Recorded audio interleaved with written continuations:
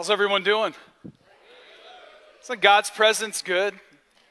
Let's just give our team a hand. I mean, they are doing such a great job. Their heart's desire is to lead us into his presence, and it's happening. And, I often stand in awe of how God weaves together a service. It's amazing to just see the thread through it today with prayer, with worship, with the things that we're about to talk about. And we're finishing this series called Seeking Shalom Together. We're looking at what does it mean for us to be the church, to be the people of God. And it's been an awesome journey over the last few weeks. I'd encourage you, if you missed any, to go back and check it out online. By the way, online crowd, we love you. We're glad you're there as well. But today, there's this message started burning me a few weeks ago, and the idea is confessing victory. Now, I got to tell you, I didn't know what the exact direction of the text and the scriptures would be. Truthfully, I had 3 sermons on Sunday with one title. On Wednesday with one title. And so it's been God bringing it to a point of clarity, but the big idea has been burning for 3 weeks, and I got to get this thing out today. You ready? Okay, it's this idea that if we are to be his church, seeking shalom, that we are a people confessing victory. Even when life, even when circumstances, even when the things around us don't look victorious, we follow Jesus Christ. Jesus' life, death, and resurrection means we are victorious. And that we, as the church of Jesus Christ, are a confessional community that are confessing victory at every step and every turn because we know whose we are and ultimately who has won the war. The battle may be difficult, but the war is his, and we are victorious in Christ. So as we look at this today, it's going to be participatory today. You're welcome to bring it right back, right? Like it's March Madness, y'all are cheering for your teams. Come on, we're not cheering for me. But to be clear, it's Jesus and who he is and who he wants to be in his church. Amen? Jeremiah 29:7 has been a verse that has anchored this series. It says, "But seek the welfare," that's the word shalom, "of the city where I have sent you into exile. Pray to the Lord on its behalf, for in its welfare, shalom, you will find your welfare," or shalom. Shalom being this word that says, I'll piece it all back together. I'll take everything that's wrong and make it right. It's bigger than just peace in the way we understand it here in America. It's a peace that is deeper and richer, that takes all the broken pieces and brings them back to wholeness in Christ. And when you look at this text, it was given at a time where these people were actually being called to, as it said, live in this place of captivity. They would live there for 70 years, as we've learned, in this place of captivity where they didn't want to be, where it probably didn't feel peaceful, but they had a victory that had been prophesied and was coming, and so they had to learn, how do we live, how do we function, how do we dwell, how do we be God's people? And it's interesting how God always does this, right, throughout Scripture. He does it now. He says, you believe in me, but will you follow me? You believe in me, but is it more than just something on a Sunday morning on your couch if you're online or in a chair if you're sitting here? Is it actually a lifestyle?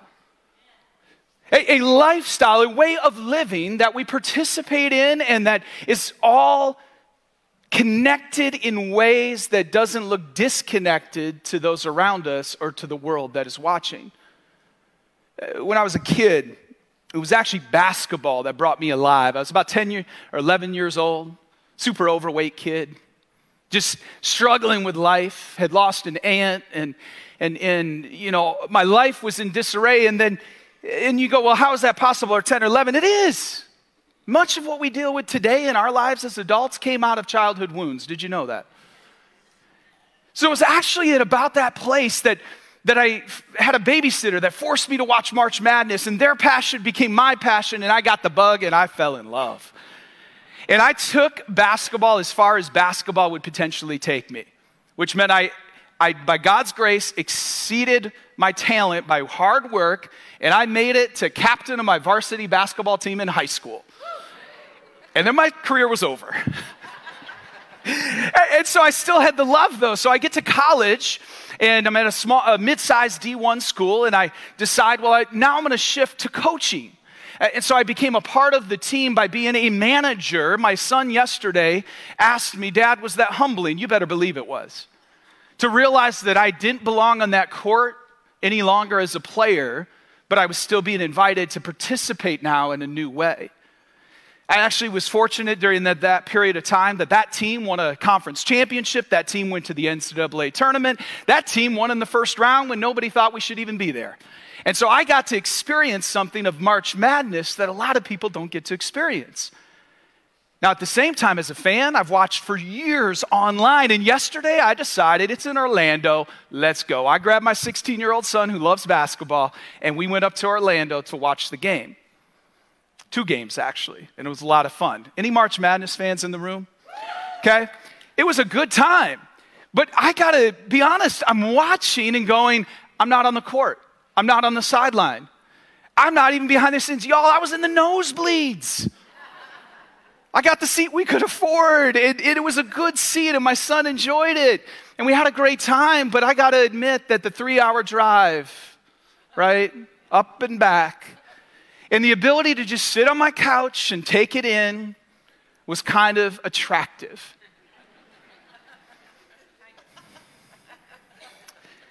Can you see how our faith can be like that? Where there's this invitation to be on the court, in the game, a part of what God has, and to be the people that are confessing victory as a part of our lifestyle, and yet sometimes it's easier to go, yeah, I'm going to watch from the sidelines on this. And we get so comfortable. You see, we are a church where God is doing something special. He really is. We are watching God work and move as he invites us to unity and participation. When you think about the last year and what God has done even, it is miraculous. And when we think about this verse and what does it mean for us to be a people seeking shalom together, let me read to you a quote by a theologian and professor in academia, Elizabeth Condi Fraser. She says this: shalom is a concept that cannot be captured by a single word, for it includes many dimensions: love, loyalty, truth, grace, salvation, justice, blessing, and righteousness. It is a biblical vision in which all of creation is one, say one, and every living creature in community and harmony with every other for the joy and the well-being of all. Shalom is there for a vision of connectedness for an entire community, young, elderly. Aren't you glad we're a multi-generational church? Rich, poor, Latino, Anglo, Native American, Asian, African American, powerful and dependent. Shalom, affirms that people have the capacity to invest their gifts, say gifts, and efforts in the construction of a society that benefits themselves and everyone else. God said in Jeremiah 29:7, seek the shalom, and as you seek it, you will also find yours. There's blessing that comes when we begin to live and participate in the life and the mission of God. I want to make sure you understand that a week ago we celebrated our annual report. We've got a link online. We would love for you to check it out because it's already happening here at Pathway. You are coming together and watching God work and witnessing miracles and things that we need to give him glory for.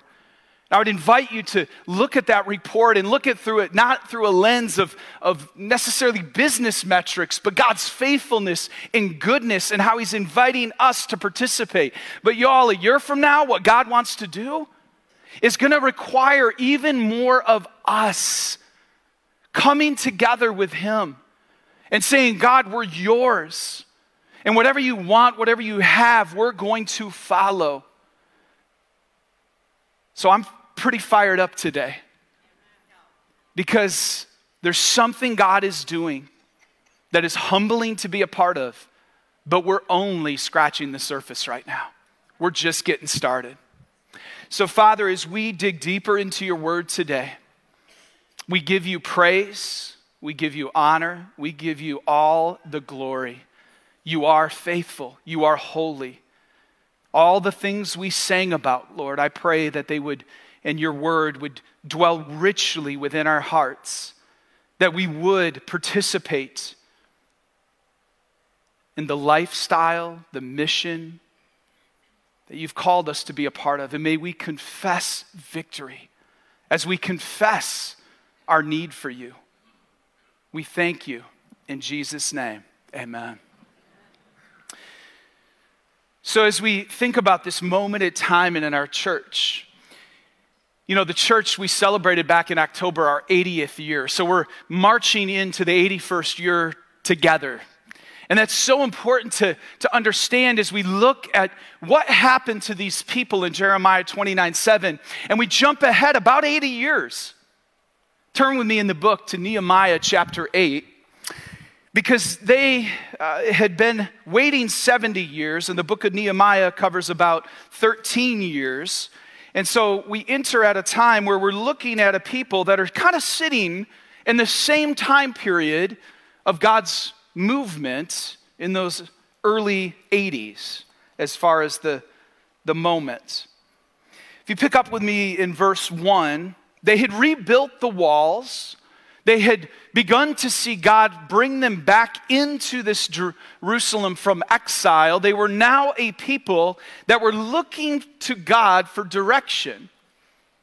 And here's where we pick up. Ezra is going to read the law. He's going to read to them from the Word of God. It says, and all the people gathered as one man into the square before the water gate. And they told Ezra the scribe to bring the book of the law of Moses that the Lord had commanded Israel. So Ezra the priest brought the law before the assembly, both men and women, and all who could understand what they heard on the first day of the 7th month. And he read it from it facing the square before the water gate from early morning until midday. So he's reading for a few hours. Y'all ready for this? Oh, okay.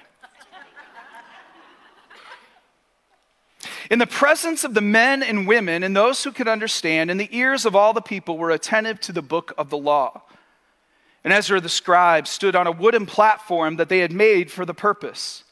And beside him stood, now to Hebrew scholars, I apologize in advance. As a public speaker, you are taught, read with confidence when you don't know how to pronounce a name. So here we go. Mattaniah, Shemaiah, Ananiah, Uriah, Hilkiah, and Messiah on the... that one I definitely got wrong. On his right hand, and Pedai, Mishael, Melchijah, Hashem, Hashbadana, Zechariah, and Meshullam on his left hand. You're glad you're not me. And Ezra opened the book in the sight of all the people, for he was above all the people, and as he opened it, all the people stood. Have you ever wondered why in church tradition there's a moment where we stand for the reading of God, His Word? This actually is probably one of those moments in Scripture where we see that. So we are here to participate. Would you stand with me as I read the rest of this section?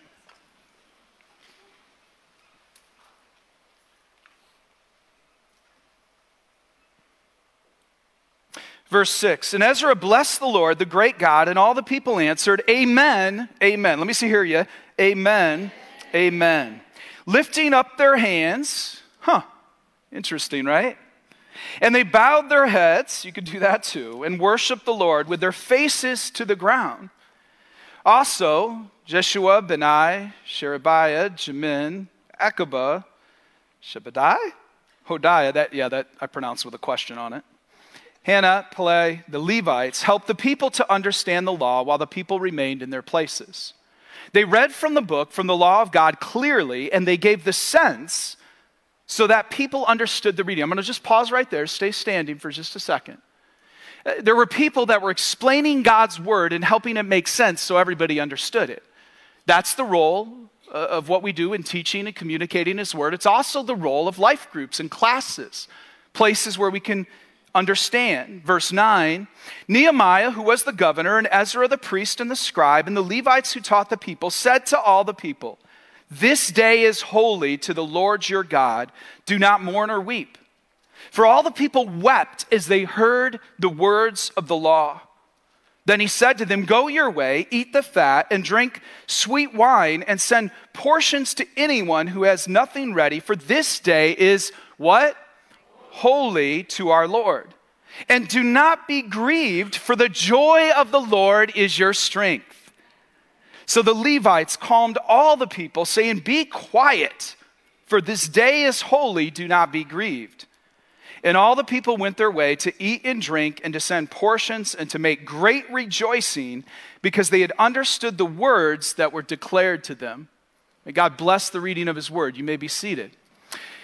Here's a moment, if you're taking notes, of confession of victory, and we need to understand that the Spirit awakens his people to confess and to find victory in him. You see, you're not going to find the victory in your own strength. They had rebuilt walls in 52 days. There was a sense of victory. Yet in hearing God's word, they began to realize where they fell short. There was a conviction and a guilt that overcame them, and they began to grieve, and they began to weep. And when we confess who we're not, that's a part of the process. It's humbling to realize there's things that we need to get out into the open and confess. Amen? There's things that are maybe standing in the way. And when the Spirit, in this case, worked through the Word of God, the Spirit began to show them areas that, hey, you need to confess that. You need to get that out in the open. And there was a sense of grief and lament. But I love what happened next, because they were going to find that they were also victorious in the same moment, because they said, don't just stay stuck there. You ever just made it about you when God shows you something?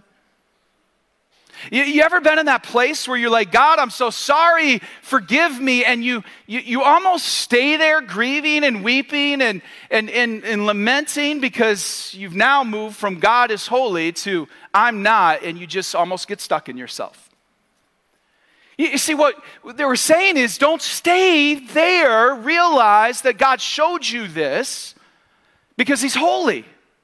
And because he's holy and righteous and just, you should celebrate the victory that he's now wanting to restore his relationship with you.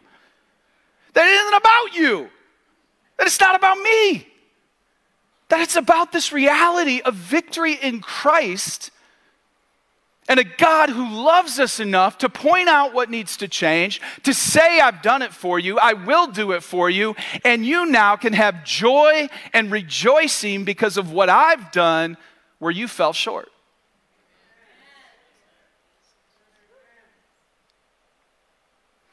And so they're in this moment where it also says to take strength in the joy that he gives us. The joy of the Lord is our strength. It makes a whole lot more sense, because many of us have used and quoted that verse without understanding that it comes out of confession. Yes, the joy of the Lord is your strength when you're able to admit you need him.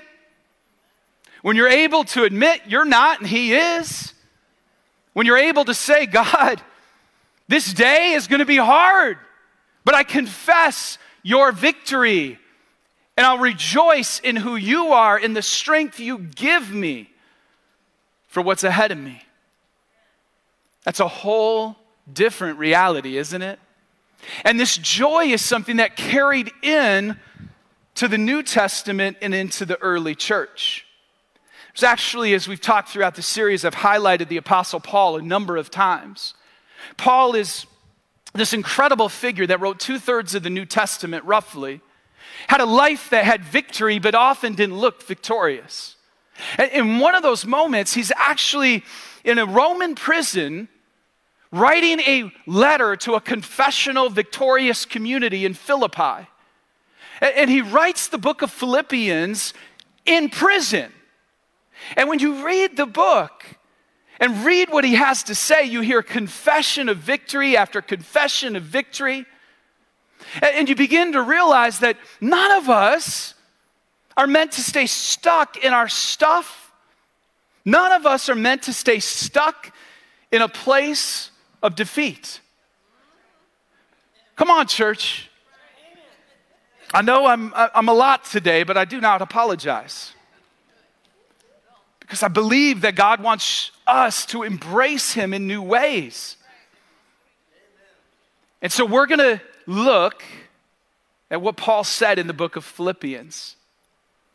And I actually was wrestling with, like, do I read the whole book, all 4 chapters, and have them stand, and I'll be on the wooden platform like Ezra? And God's like, no, man, like, get over it. Actually, the way the Lord led, I've never quite delivered a message in the way I'm about to deliver it. And it's because you and I are going to confess together and participate. Because there's some things Paul said that have so much meaning for today.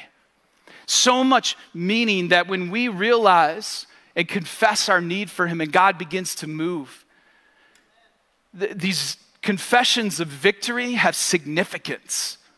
And we begin to walk in them together. Amen? So turn with me to the book of Philippians. And as we turn there, you can put up just this idea: the church is a witness to the victory of Christ by confessing victory in every season. Can you picture that? That we are a witness in our world to the victory of Christ because we confess victory in every season. Whether in prison or not, whether in the valley or on the mountaintop, wherever we find ourselves, we confess the victory of Christ. Amen?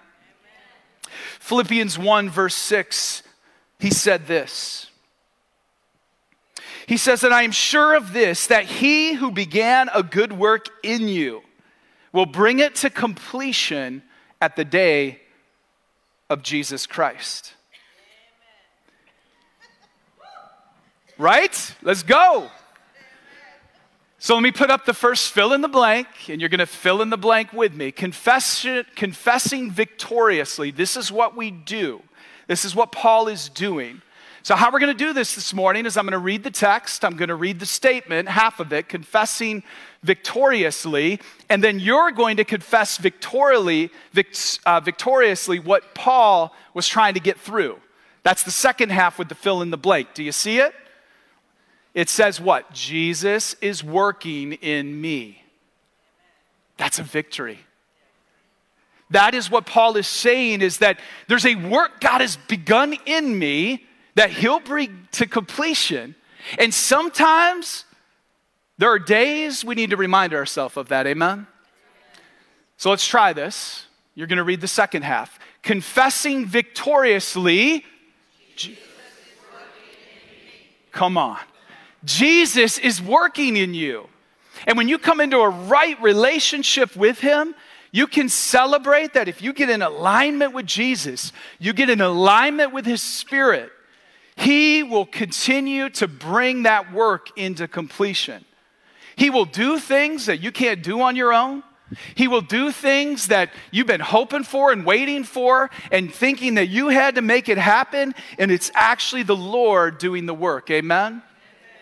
The second one comes out of Philippians 1, 21 through 26. Paul says this, and I would encourage you, if you're not writing these down, to write these down. Because if you and I will confess these things regularly, I believe we will see victory in our lives. We'll be reminded of our identity in Christ and who he is. Verse 21 through 26 says this, for me to live is Christ, and to die is gain. If I am to live in the flesh, that means fruitful labor for me. Yet which shall I choose? I cannot tell. I am hard pressed between the two. My desire is to depart and be with Christ, for that is far better. I'm hard pressed, verse 23, between the two. My desire is to depart and be with Christ, for that is far better. But to remain in the flesh is more necessary for your account.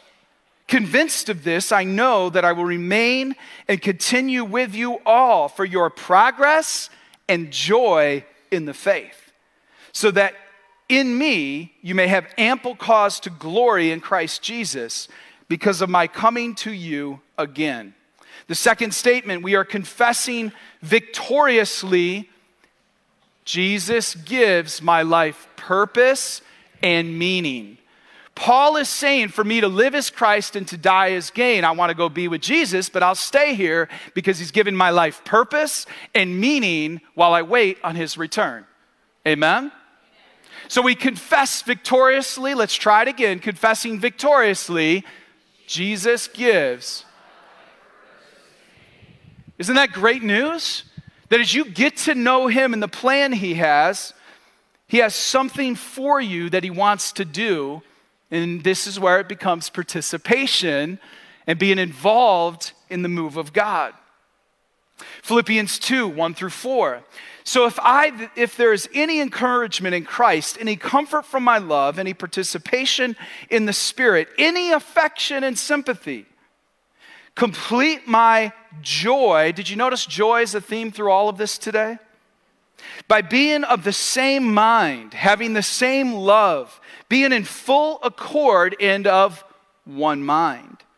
Do nothing from selfish ambition or conceit, but in humility count others more significant than yourselves. Let each of you not only look to his own interest, but also to the interest of others. If you're taking notes, we are confessing victoriously that Jesus grants me humility and unity. So say it with me. We are confessing victoriously, Jesus grants me humility and unity. Isn't that beautiful to think about? That he grants us, and that word is very strategic, because he gives us salvation. But the more I think about it, I realize that he's actually gifting us salvation, but granting us the opportunity for sanctification. You see, there's a difference between a gift and a grant. I've had a little experience in the nonprofit world before I came here and even here today. Gifts, usually in the right mindset and the right heart, come with no strings attached. Grants, on the other hand, come with a whole lot of strings, a whole lot of accountability. And when we think about what Jesus does, we are gifted salvation and then granted an opportunity to grow with him and to be sanctified, and there's some accountability with that. You see, we're accountable to how are we living. Are we humble or prideful? Are we unified or divisive?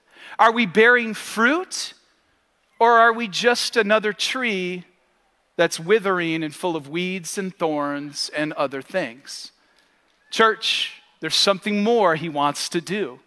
And we need to be a people that are confessing humility and unity that has been granted to us and we will be held accountable for. Philippians 2, 5-11, let me read it to you next. It says this: have this mind among yourself, which is yours in Christ Jesus, who though he was in the form of God, did not count equality with God a thing to be grasped, but emptied himself by taking the form of a servant, being born in the likeness of men. And being found in human form, he humbled himself by becoming obedient to the point of death, even death on a cross. Therefore, say therefore. It's because of that death on the cross, therefore, that God has highly exalted him and bestowed on him the name that is above every name. So that at the name of Jesus, every knee should bow in heaven and on earth and under the earth. And every tongue confess that Jesus Christ is Lord, to the glory of God the Father. So we are confessing victoriously together that Jesus sits on the throne of my heart. And that's a confession that I'd encourage you to remind yourself of daily. That actually Jesus it's the name above all names. He's the King of Kings. He's the Lord of Lords. Because of what he's done, he sits on the throne.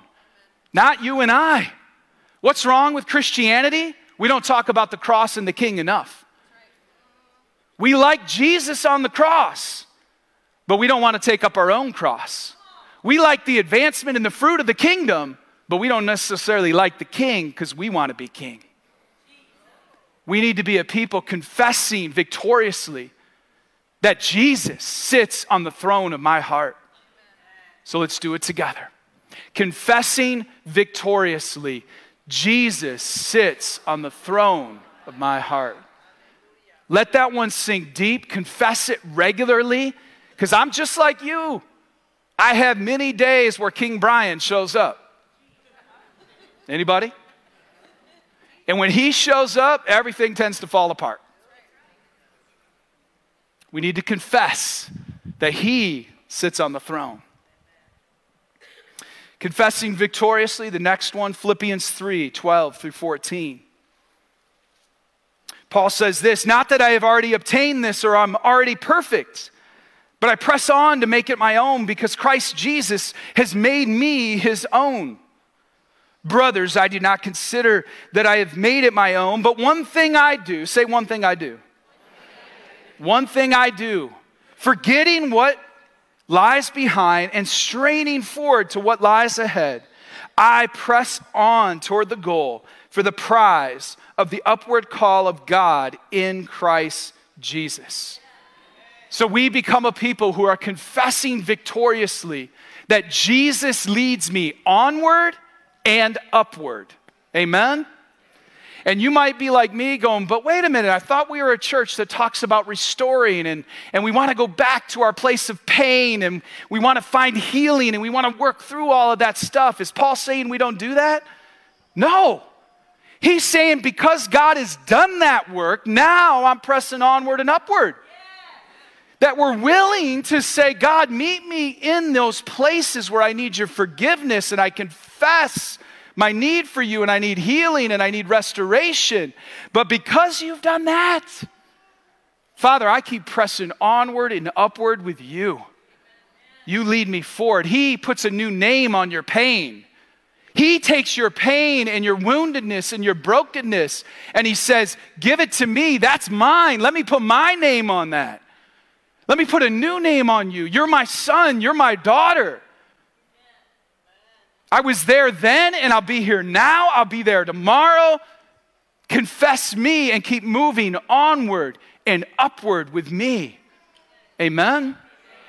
So let's say it together with a little sense of victory. Confessing victoriously, Jesus leads me onward and upward. Come on, church. Y'all. Two more to go. Philippians 4:6-7. Paul says this. He says, where's verse 6? I'm so sorry. Do not be anxious about anything, but in everything by prayer and supplication with thanksgiving, let your requests be known to God. And the peace of God, there's that word peace, which surpasses all understanding, will guard your hearts and your minds in Christ Jesus. This is really good news. As we think about it, it's confessing victoriously that Jesus replaces my anxiety with peace. So let's get really practical for a minute. Do you mean in this age of anxiety, God cares about every little thing? You know what? If you care about it, he cares about it. Bring it to him. Our phones often drive our anxiety. They give us access to more information, more things than we can handle. So when's the last time you prayed over that text you got? When's the last time that you got information, whether it was through the phone or the water cooler or some other weird gossipy conversation? Hello, church. News outlets, social media, anybody else getting more information these days and wondering what's right, what's real, and what's true? And it creates anxiety. And we are a people that are supposed to bring that anxiety, those anxious thoughts to God and confess him. Let me read to you a quote about this idea of prayer around our anxious thoughts. N.T. Wright, a theologian, says this. Paul says we should ask God about every area of life. As I said, if it matters to you, it matters to God.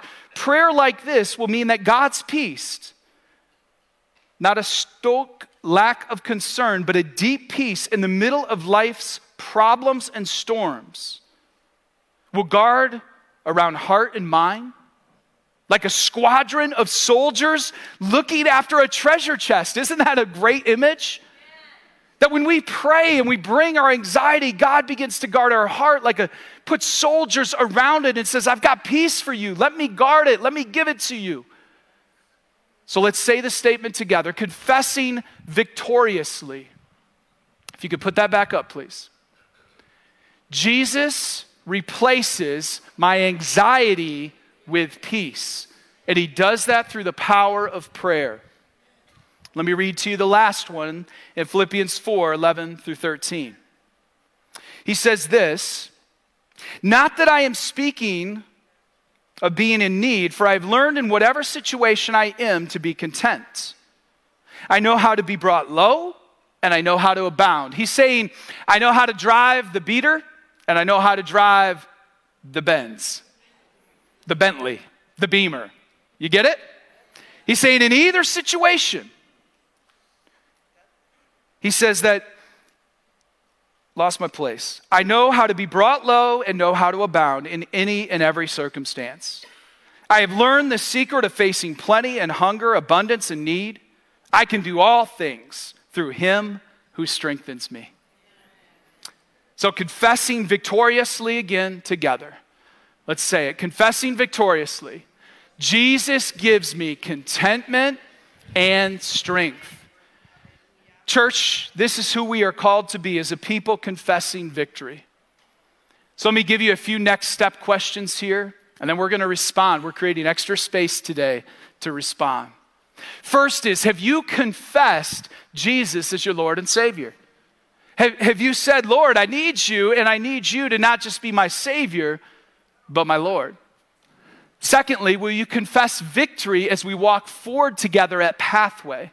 If you're not sure what to confess, take these 8 statements from today and begin to place those prominently in your life, not because of the statements, but because the Word of God is powerful, it's alive, it's active, it's His promise. It goes forth with spirit and power to accomplish the purposes for which it was sent.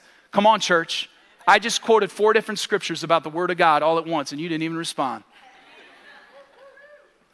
There is victory in God's Word and in the power of Scripture and the Spirit. Will we confess these together as we walk forward? Third, will you confess your need for Him today and let Him bring His shalom? I want to read to you for a moment out of James chapter 5, because we are creating space today to confess victory, which may mean that we first need to confess the things that are sick, the things that need God's touch. And in James chapter 5, it says, is anyone among you suffering? Let him pray. Is anyone cheerful? Let him sing praise. Is anyone among you sick? And I want to take that word sick and say it's physical, it could be mental, it could be emotional, it's all interconnected very often. Is any among you sick? Let him call for the elders of the church and let them pray over him, anointing him with oil in the name of the Lord. And the prayer of faith will save the one who is sick, and the Lord will raise him up. And if he has committed sins, he will be forgiven. Therefore, confess your sins to one another and pray for one another, that you may be healed. The prayer of a righteous person has great power as it is working. So this morning, our prayer partners will be coming forward. You're also going to see our board members, those that function as elders in our church, coming forward as well. We want to make ourselves available. Anointing oil symbolizes a couple of things. One is the presence of God. It's also, because of James 5, a reminder of the healing power of God. And that when we confess and bring our stuff to Him and confess victory, God is victorious and able to work and to move. And so, as we do this morning, we're going to have an extended time of just praise and prayer and worship and seeking His face and confessing victory together. And as we do that, I want to invite you to consider Lord, is there anything that I need to bring forward to allow you to touch it, to allow you to heal it, and to bring that next layer and level of wholeness? Could be a relationship, maybe yours with God or yours with another. Could be something entirely different. You know what's tugging on your heart. And it's there for a reason today. If you're online, we have a chat host who would love to meet you in this moment and pray with you as well. So right now, I'm just going to pray over us. And then we're going to open up the front, the altar. We're just going to confess victory together, amen? Father, we thank you for this moment. We thank you for your presence. Father, it's your presence that brings the love, the mercy, the grace, the compassion, the power that we're often missing. So, Father, during this time, we just ask, whether it's up front, in a chair, or even watching online, that your Spirit and power, as we confess and as we confess victory, would move mightily. May we see breakthroughs.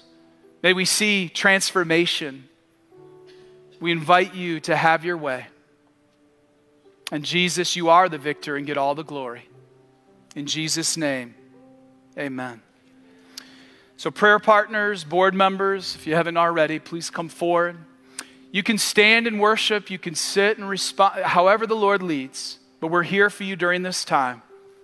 Let's close this series confessing victory. Amen.